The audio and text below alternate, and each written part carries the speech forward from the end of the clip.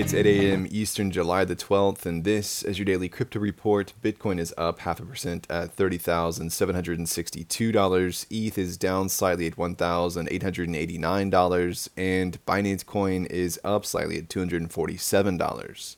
What works so well that it's basically magic? Bitcoin mining, USDT in the top 3. What about selling with Shopify?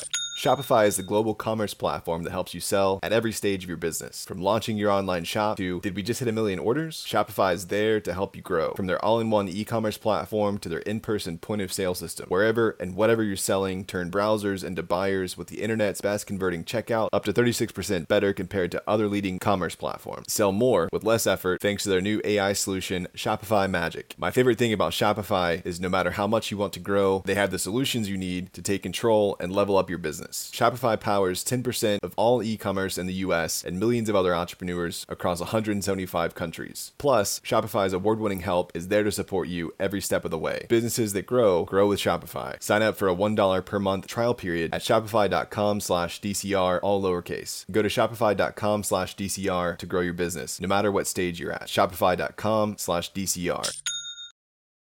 Well, FTX has launched their customer claims portal. The portal allows customers from around the world to access account information and file a petition as part of the company's Chapter 11 bankruptcy proceedings. The portal is available for customers who had accounts with FTX entities. Customers were instructed by a U.S. court to submit their claims by September the 29th. The portal directs customers to the Kroll Restructuring Administration platform to confirm their balances as of the petition date and, if necessary, submit an electronic proof of claim. Customer account balances are being calculated as of November the 11th, 2022. Well, the state-owned Bank of China is testing a new offline payment method for the digital yuan, China's in-trial central bank digital currency. The bank is partnered with China Telecom and China Unicom to enable SIM card payments that are linked to the eCNY, allowing for powerless offline payments in certain pilot regions across the country. Users can make payments by connecting the bank's eCNY app with super SIM cards equipped with NFC technology. This feature is currently only available on certain Android phones in select pilot areas.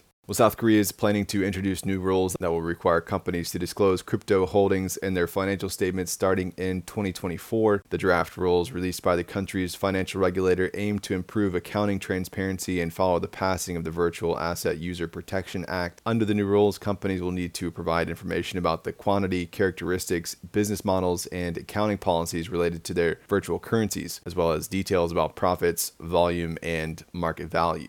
Well, cryptocurrency lender Celsius is suing liquid staking platform StakeCound for failing to return $150 million worth of tokens. StakeCound filed an arbitration agreement against Celsius in Switzerland, claiming it has no obligation to exchange the swapped tokens back and stating that it lost the keys associated with 35,000 Celsius ETH. Celsius argues that this arbitration filing violates Section 362 of the United States Bankruptcy Code, which prevents creditors from collecting debts or taking legal action against a bankrupt entity. StakeCound had previously blamed custodian Fireblocks for the loss and launched their own suit against them. Celsius maintains that StakeCound's relationship with Fireblocks doesn't release it from its obligation to return the tokens. And finally, Cathie Wood's ARK Invest sold $12 million worth of Coinbase shares as the stock hit a nearly one-year high. Coinbase saw a surge in its stock price after announcing a surveillance sharing agreement with five spot Bitcoin ETF applicants, a development that was deemed crucial by the SEC for the approval of spot Bitcoin ETFs. ARK Invest currently owns around 11 million shares of Coinbase, making it one of the largest holders of the stock. Earlier in June, ARK purchased 21.6 million worth of Coinbase shares following a drop in price due to the SEC lawsuit against the exchange. Since that lawsuit, Coinbase's stock has increased by 72% and closed just shy of $90 on Tuesday, nearly 10% higher. That's all for us today. Visit us at dailycryptoreport.io for sources and links, and listen to us everywhere else you podcast under Daily Crypto Report.